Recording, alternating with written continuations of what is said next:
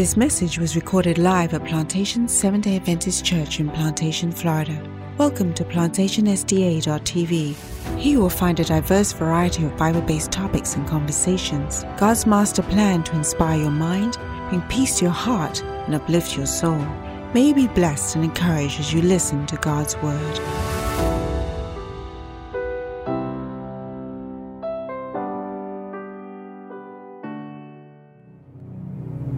He is faithful.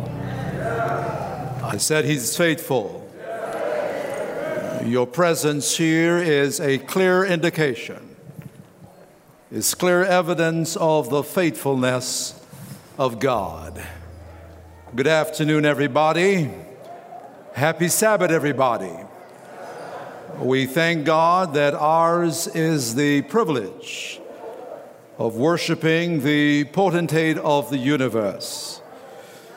We affirm and declare that all the other gods of the nations are idols, but our God made the heavens and the earth. Let me welcome every worshiper here, and let me assure you that God has blessings in store.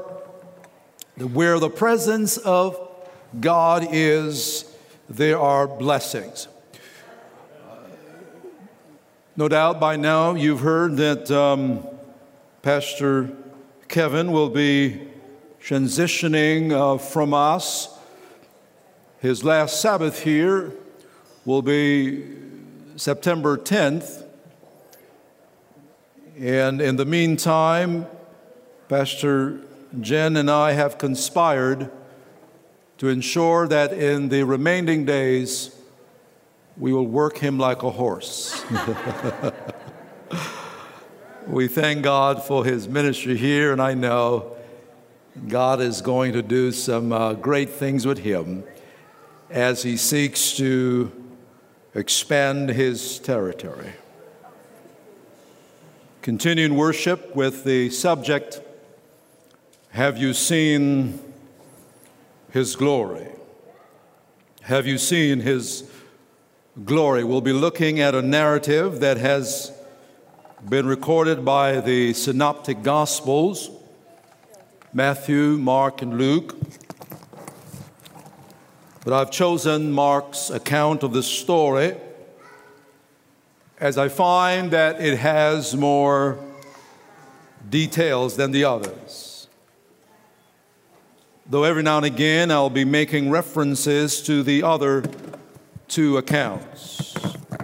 Matthew records the story in Matthew chapter 16, 28 on to chapter 17, verse 21. Luke records the story in Luke 9, 27 to 42, and the account that will form the basis of our study today is Mark's account in Mark 9, 1 through to 29. Let not your heart be troubled. We'll not be going through all the verses. Now, those who will read these verses, Mark 9, 1 through to 29, and see there two separate stories. However, I believe that the two events described in the chapter have a direct bearing on each other. That there is a connection, a correlation between them both. And I'm hoping at the end you will see the connection. Our focus verses 1 and 2 of Mark chapter 9 says, And he said to them, But surely I say to you that there are some standing here who will not taste death till they see the kingdom of God present with power. Verse 2, Now after 6 days, Jesus took Peter, James, and John, and led them up on a high mountain apart by themselves.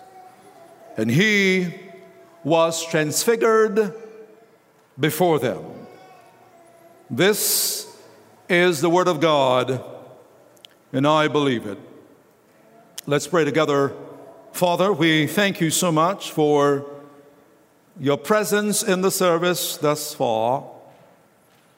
And as we continue now with the study of your word, we ask that once again you will arrest our attention, remove every distraction, that you will use this feeble, mortal lump of clay, that you will speak to me and through me words of hope, words of truth, we ask. In Jesus' name, amen. And he said to them, assuredly, I say to you that there's some standing here who will not taste death till they see the kingdom of God present with power. Verse 2, now after 6 days, Jesus took Peter, James, and John and led them up on a high mountain apart by themselves. And he was transfigured before them. Now, neighbor, I want you to know that there is a link between verse 1 and verse 2 of Mark chapter 9. That is, the promise that was made in verse 1 is being fulfilled in verse 2 and onward. The promise that Jesus made that there were those standing there, some standing there, who would experience his glory and his power, is now being fulfilled in verse 2 and onward in the narrative. So Jesus, he takes these three disciples who had formed his inner circle. These three, Peter, James, and John, the kids back in the day would call them Jesus's ride or die crew.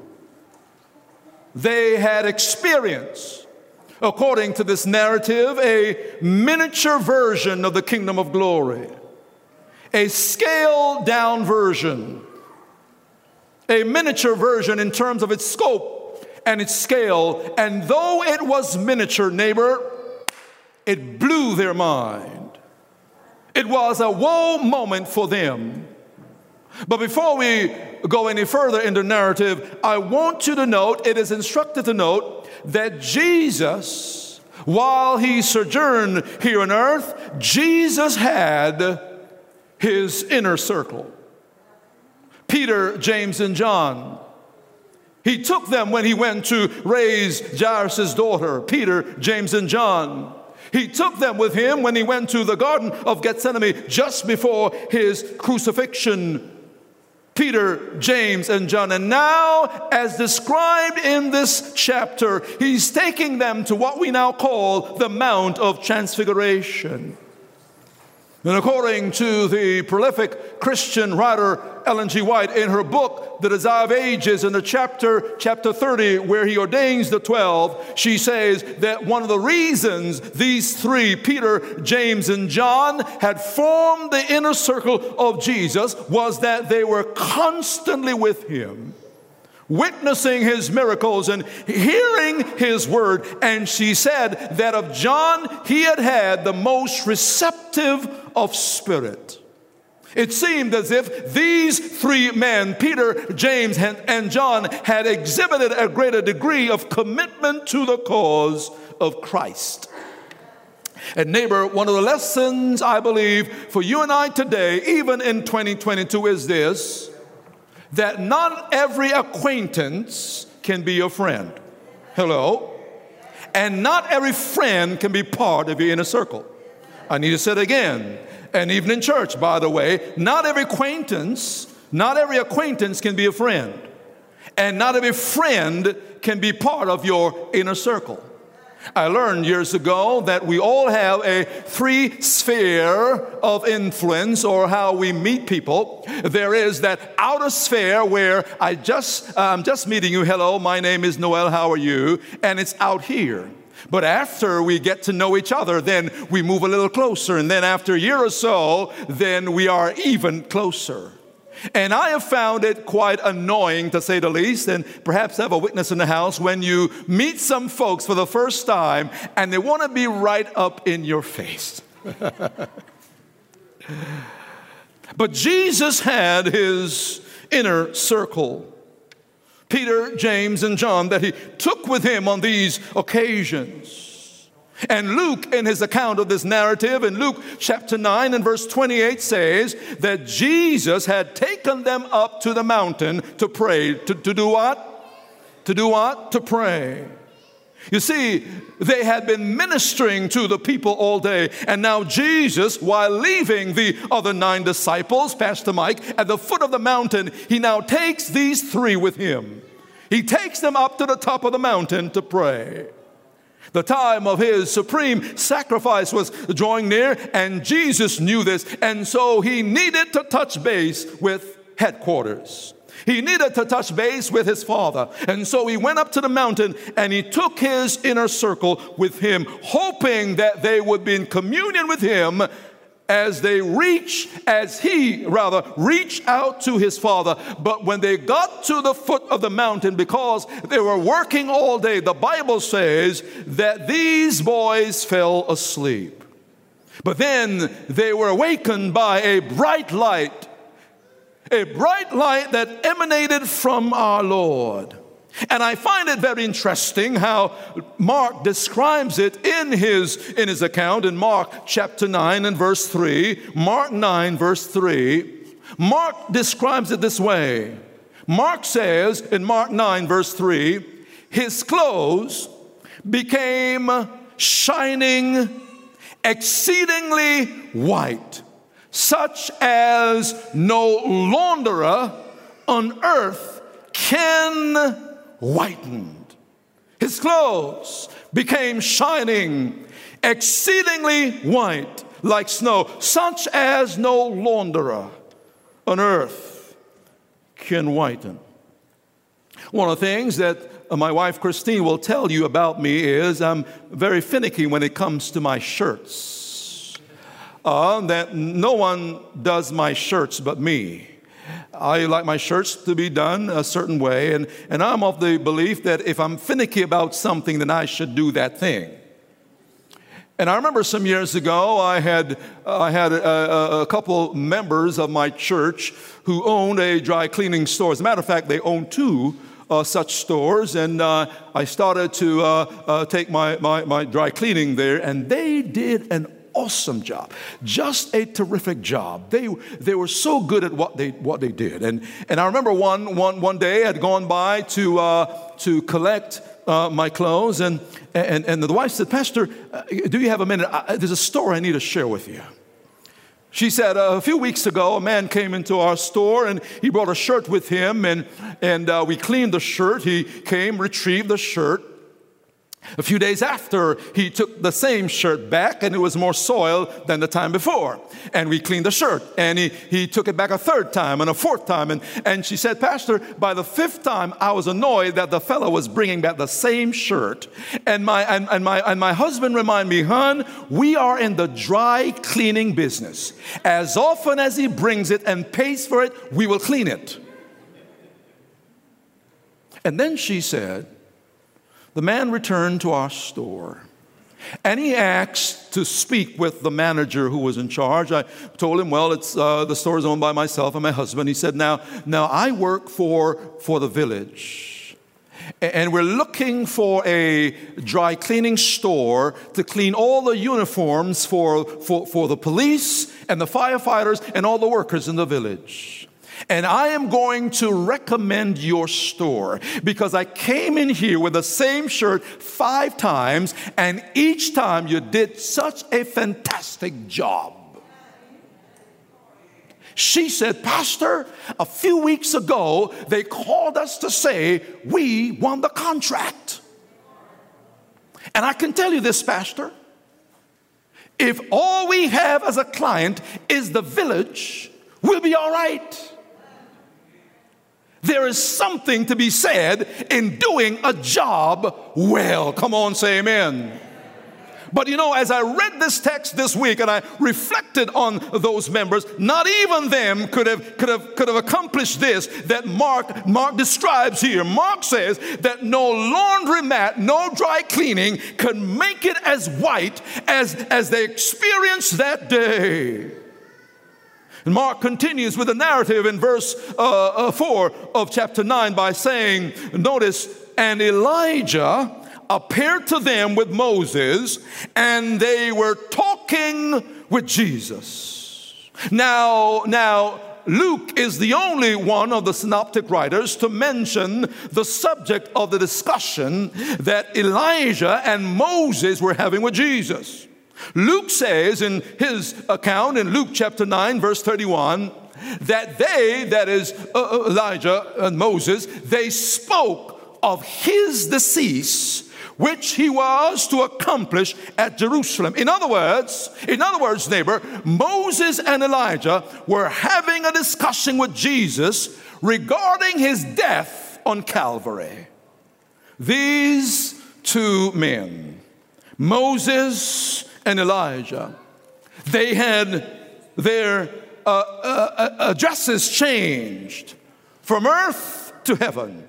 Moses and Elijah, they had relocated from the terrestrial plane to the celestial palace. Moses and Elijah, they were now comforting our Lord as Jesus faced his death. You see, they could relate. They knew the struggles of life down here, but more importantly, they represented, watch this, Moses and Elijah, they represented all those who will be saved because of the sacrifice of Christ. Moses, Pastor Paul, represented those who will be resurrected to life eternal, while Elijah represented those who will be translated without seeing death. Moses and Elijah and every person hereafter, they were in heaven, and we will be in heaven based on the surety of the Savior.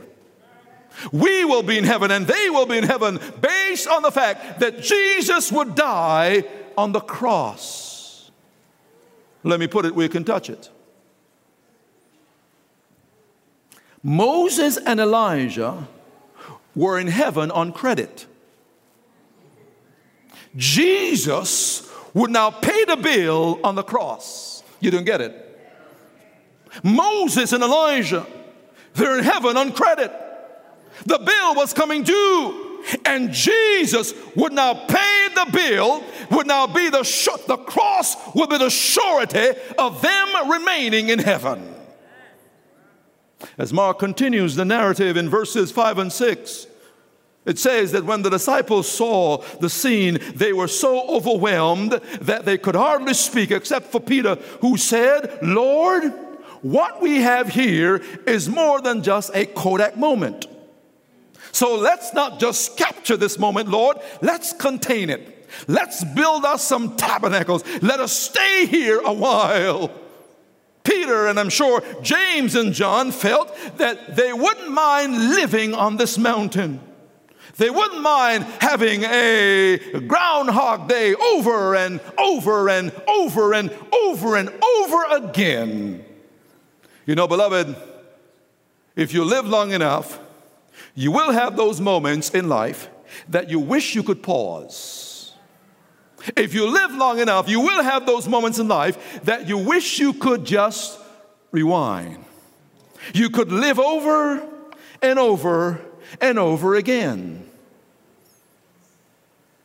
July 29, 1989. I saw her again. She was talking to a friend of mine. I'd seen her for the first time in February. And that time she was talking with a friend of mine, and just as I was moving towards finding out who she was and to meet her, she sauntered away. And so I said to my friend, "Hey, who was that angel you were talking to?" And he told me her name and the church she attended.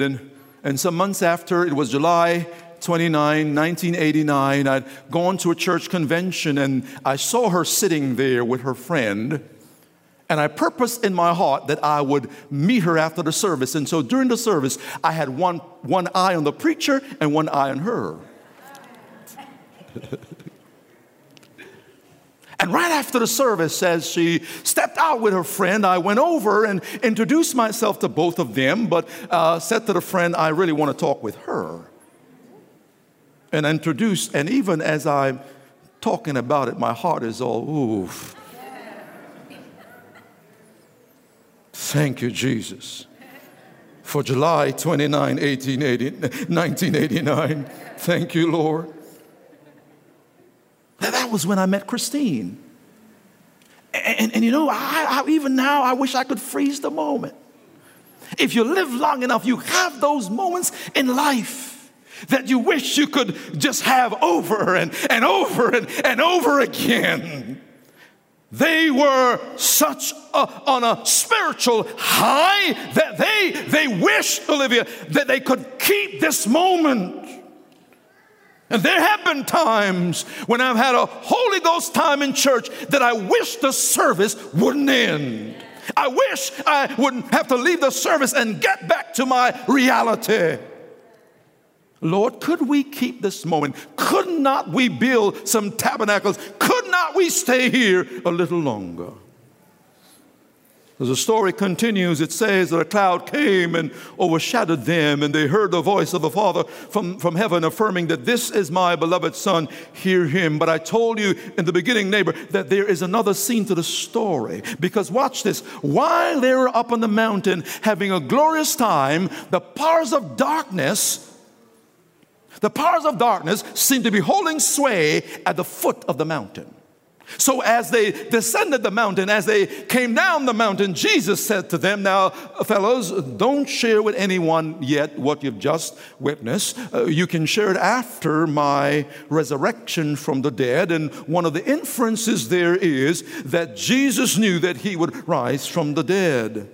So they arrive at the foot of the mountain, they arrive at the base of the mountain, and there is a great commotion going on. Some of the religious leaders, namely the scribes, are disputing with the people and with the other 9 disciples. And in verse 16 of Mark's account, it says that Jesus heads straight towards them and said, why are you questioning them? Why are you playing 20 questions with them? You know you're not interested in the answers. You know you're not interested in the truth. So why are you questioning them? And then in Mark chapter 9, 17 and 18, Mark says, then one of the crowd answered and said, Teacher, I brought you my son who has a mute spirit. And wherever it seizes him, it throws him down. He foams at the mouth, gnashes his teeth, and becomes rigid. So I spoke to your disciples that they should cast it out, but they could not. And Jesus, I imagine, almost in frustration, says in verse 19 of the chapter, oh, faithless generation, how long shall I be with you? How long shall I bear with you? Jesus says, bring him to me. They brought the boy to Jesus. And the Bible records that when the demon saw our Lord, it threw the boy into a seizure, causing him to be wallowing on the ground and foaming at the mouth. Now, don't miss this. In a brief space of time, Peter, James, and John had now witnessed the extreme of glory and the extreme of humiliation. The extreme of glory and the extreme of humiliation. Peter, James, and John had experienced glory on the top of the mountain. And now they were experiencing shame at the foot of the mountain. At the summit of the mountain, Peter, James, and John had seen humanity transfigured into the very image of God, but now the base of the mountain, they had witnessed humanity in its baseless form, in the likeness of the devil himself. These two, glory, shame, transfiguration, debasement. in a single day. Jesus asked the boy's father, "How long has this been going on?" The father said, "Well, Lord, ever since he was a little boy. Many times it pitches him into the fire or the river to take him away. Lord, if you can do anything, please help us." And note, among other things, based on what the father reported, neighbor, that the devil's ultimate objective is our demise, is our destruction. The father says that when the possession happens, it throws him into the fire. It throws him into the water. That is, it's seeking to destroy the boy. The devil has only one objective, and that is your demise. That is your destruction. Jesus, can you help him? And in verse 23, Jesus says to the Father, "If you can believe, all things," how many things?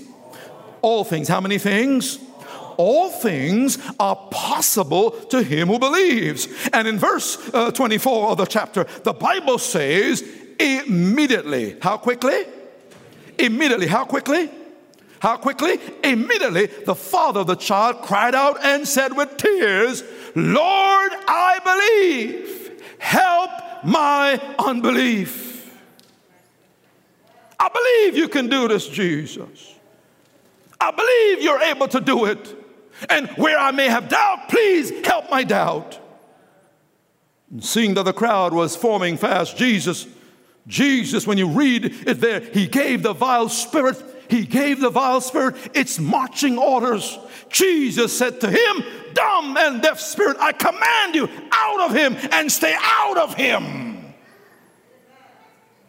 Screaming and with much thrashing about, the spirit left.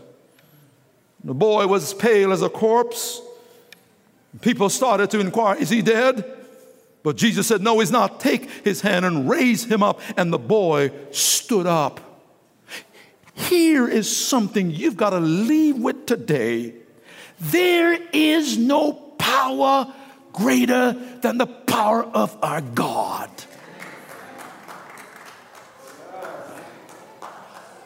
I had the privilege of going on a visit with Pastor Mike, and thank you so much, Pastor. Did learn a number of lessons that day. Someone who had hearing some funny noise, and told Pastor Mike ahead of time and prepare ourselves. And when he got into that space, one of the things that we affirmed with the person was that there is no power that's greater than God's. And once you and I surrender to him, there is no power, no demon in hell that can harass the child of God, that God cannot subject. Come on, say amen. Jesus commanded him, "Get out of the boy and stay out." I don't care what it is. There is no power greater than the power of God. Years ago, when I was a student in school, a friend of mine were pretty close and had a very, very interesting influence on me and I on him. And his mother did not too care for that.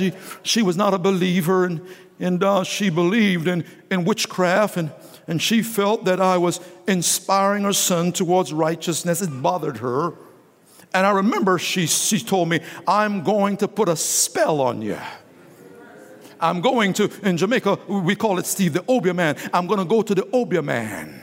And part of what would work is he's got to have some clothing and some piece of you for the Obia to work. And I said, "Do you want me to give you a piece of my shirt or something to take?"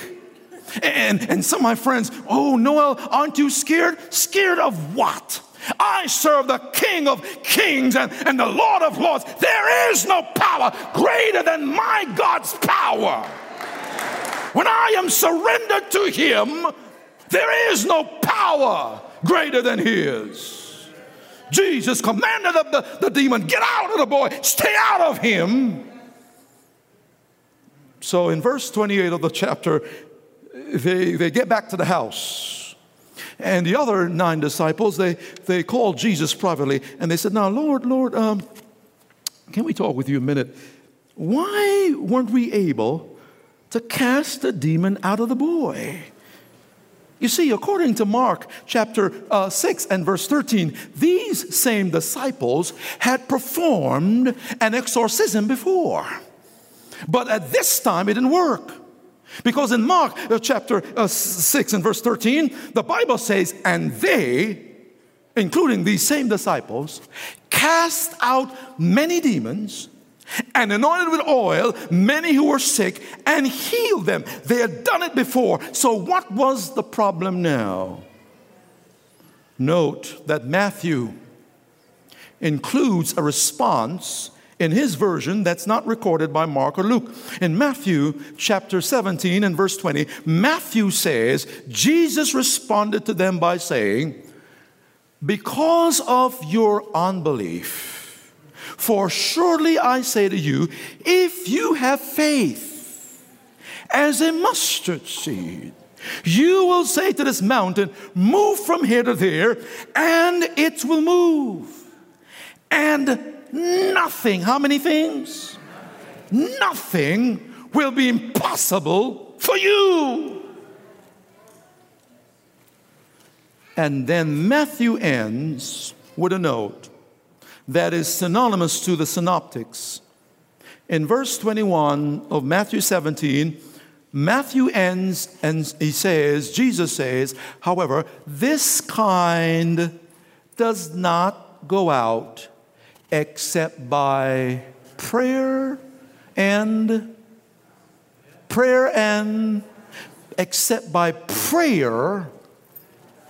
fasting."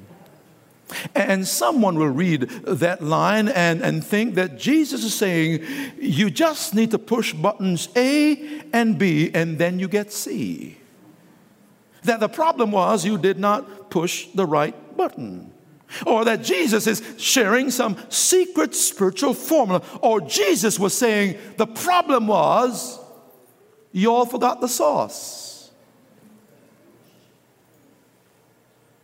There was a time in my life when I call it now, I was a teenager, I call it my ketchup phase. There was a time in my life when I would put ketchup on everything, much to the consternation of my mother and the annoyance of my friends.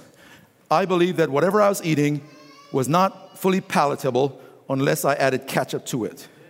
I would just add ketchup to everything, and you know, thank God I've grown up now. But you know, you have some folks who believe that if you add hot sauce to something, it's kind of like some folks, if you put a hot sauce on cardboard, they'll eat it. You know, and some folks would read this and think Jesus is saying the problem is you all forgot the secret sauce. No. You see, the reason the other 9 could not perform the miracle was that they had not been in communion with God. Follow me carefully. You see, instead, their hearts had been filled with sadness and doubt because Jesus had shared with them, along with the other 3, about his impending death. And instead of being in communion with God, their hearts were filled with jealousy because Jesus had chosen and had only taken Peter, James, and John up to the mountain with him. They were busy arguing about who was the greatest. So Jesus was saying that this kind does not go out except by prayer and fasting. He was saying, how do you expect to do my Father's will when you are not in communion with him? Prayer and fasting helps us to surrender ourselves to God. You can't expect to perform miracles when you are caught up in yourself. Because God says in Isaiah 42 verse 8, he says, I am the Lord That is my name, and my glory I will not give to another. If you are so caught up in yourself, if you are caught up in getting the credit, if you are caught up in the headlines and the flashes, if you are caught up with your name being called and given the recognition, how can you perform miracles in my name? God says, I'll not share my glory with anyone. In order to succeed then, the disciples needed to empty themselves of themselves. It is only as we empty ourselves of ourselves that we can be filled with the Spirit of God and with the power of God, and that's what the spiritual disciplines of prayer and fasting can achieve. For us to be in a state of complete dependence on God. Well, let me end with this quotation. Let me end with this. She says, Desire of Ages, not alone upon the mountaintop with Jesus. In the hours of spiritual illumination is the life of Christ's servants to be spent. She says, there is a work to be done in the plain. Souls whom Satan has enslaved are waiting for the word of faith and prayer to set them free. So I ask you, have you seen His glory? When we come to worship, the only thing that we must seek is the glory of God. The only experience we must seek after is the glory of God. Not to hear our favorite preacher, not to hear our favorite praise team, not to hear whatever, but our aim must to ensure that we experience God's glory. And those of us who lead out in worship, those of us who plan the worship services, we must ensure that each element of the worship brings glory and honor to God and God alone.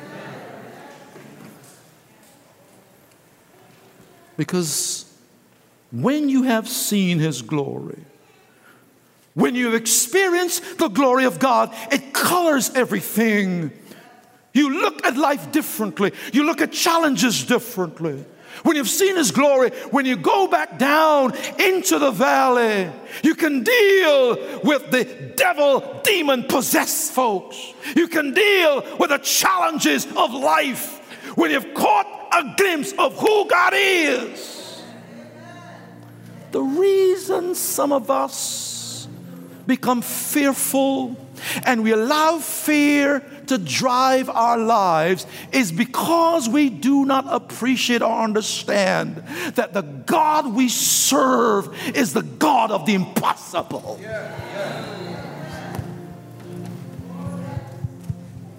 And you learn that by submitting yourself to Him. God will not give or share His glory with anyone. However, friends, once we have experienced His glory, it will empower us. It will motivate us to do service for Him. So have you seen His glory? If you've seen His glory, then you ought to take it to those who are wallowing in darkness. I believe, quite frankly, that too many of us spend too much time within the four walls of the church. I believe that sometimes too many of us, we spend too much time with church people. I submit that we need to spend more time in private communion with God, so that we may rescue the perishing and care for the dying and snatch them in pity from sin and the grave. I believe that we need to spend some time weeping o'er the erring one and lifting up the fallen and tell them of Jesus, the mighty to save. If you experience the glory of God,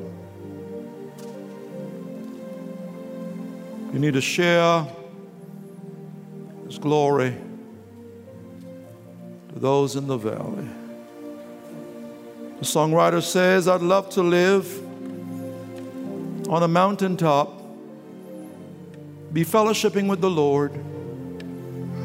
Love to stand on a mountaintop because I love to feel my spirit soar. But I must come down from the mountaintop to the people in the valley below, because they'll never know that they can go to the mountain of the Lord. For those of us who have seen His glory, for those of us who have experienced God on the mountain, He wants us now to take Him to those in the valley. Have you seen His glory? Then share and give His glory to those in the valley.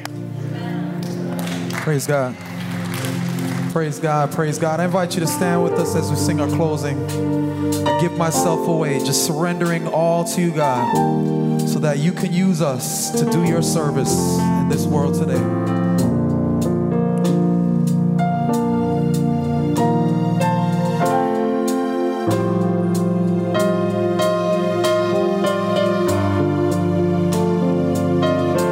Let's all sing.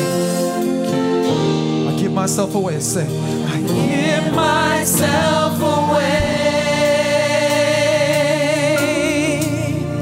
Oh,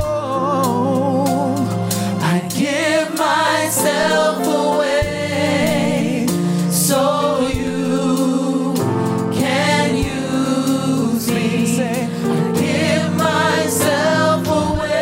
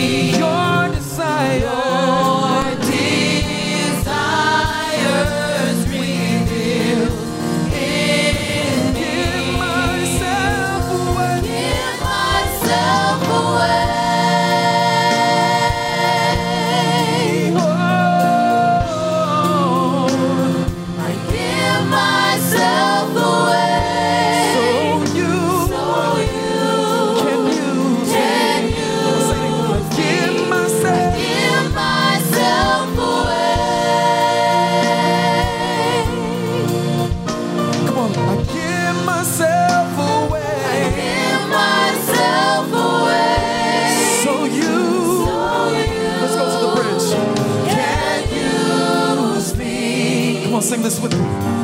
Say, my life is not my own. Yeah, sing it, sing it.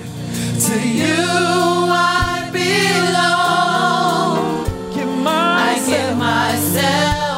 I give myself to you. Say, my life, my life, my life. My life is not my own. To you I belong. Oh, you sound beautiful. Say, I give myself to you. Come on, lift it up. My life is not my own. My life is not my own. To you I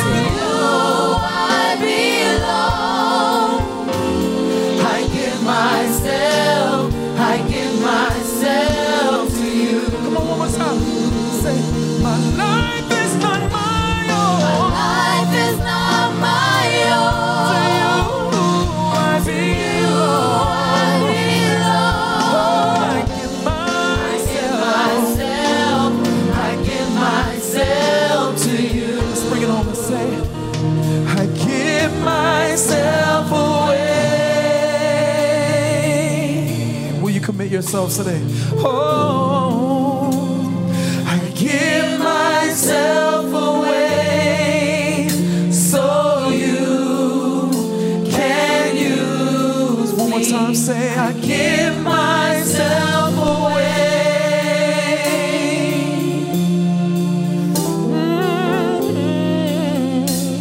I give myself away so you can use me. Praise God. Hallelujah. That is how He can use me effectively, by surrendering to Him. I'm tired of seeing neighbors, friends, acquaintances trapped by the devil. I want God to use me to bring to them a message of liberation. I want God to use me in my neighborhood. I want God to use me when I'm standing in the checkout line at Walmart. I want God to use me as a conduit of His grace and power. But He can only do that as I give myself away. Can't be about Rose. Can't be about my ambitions. It has to be about Jesus. And I believe one of the reasons God does not wrought more miracles among us is because we are too much about ourselves. And God is saying, won't you get out of the way so I can work? I want to get out of the way so He can work. How about you? I want God to use me. As I go back to the valley of my job, the valley of school, the valley of neighbors, the valley of unconverted family members, I want God to use me there in the valley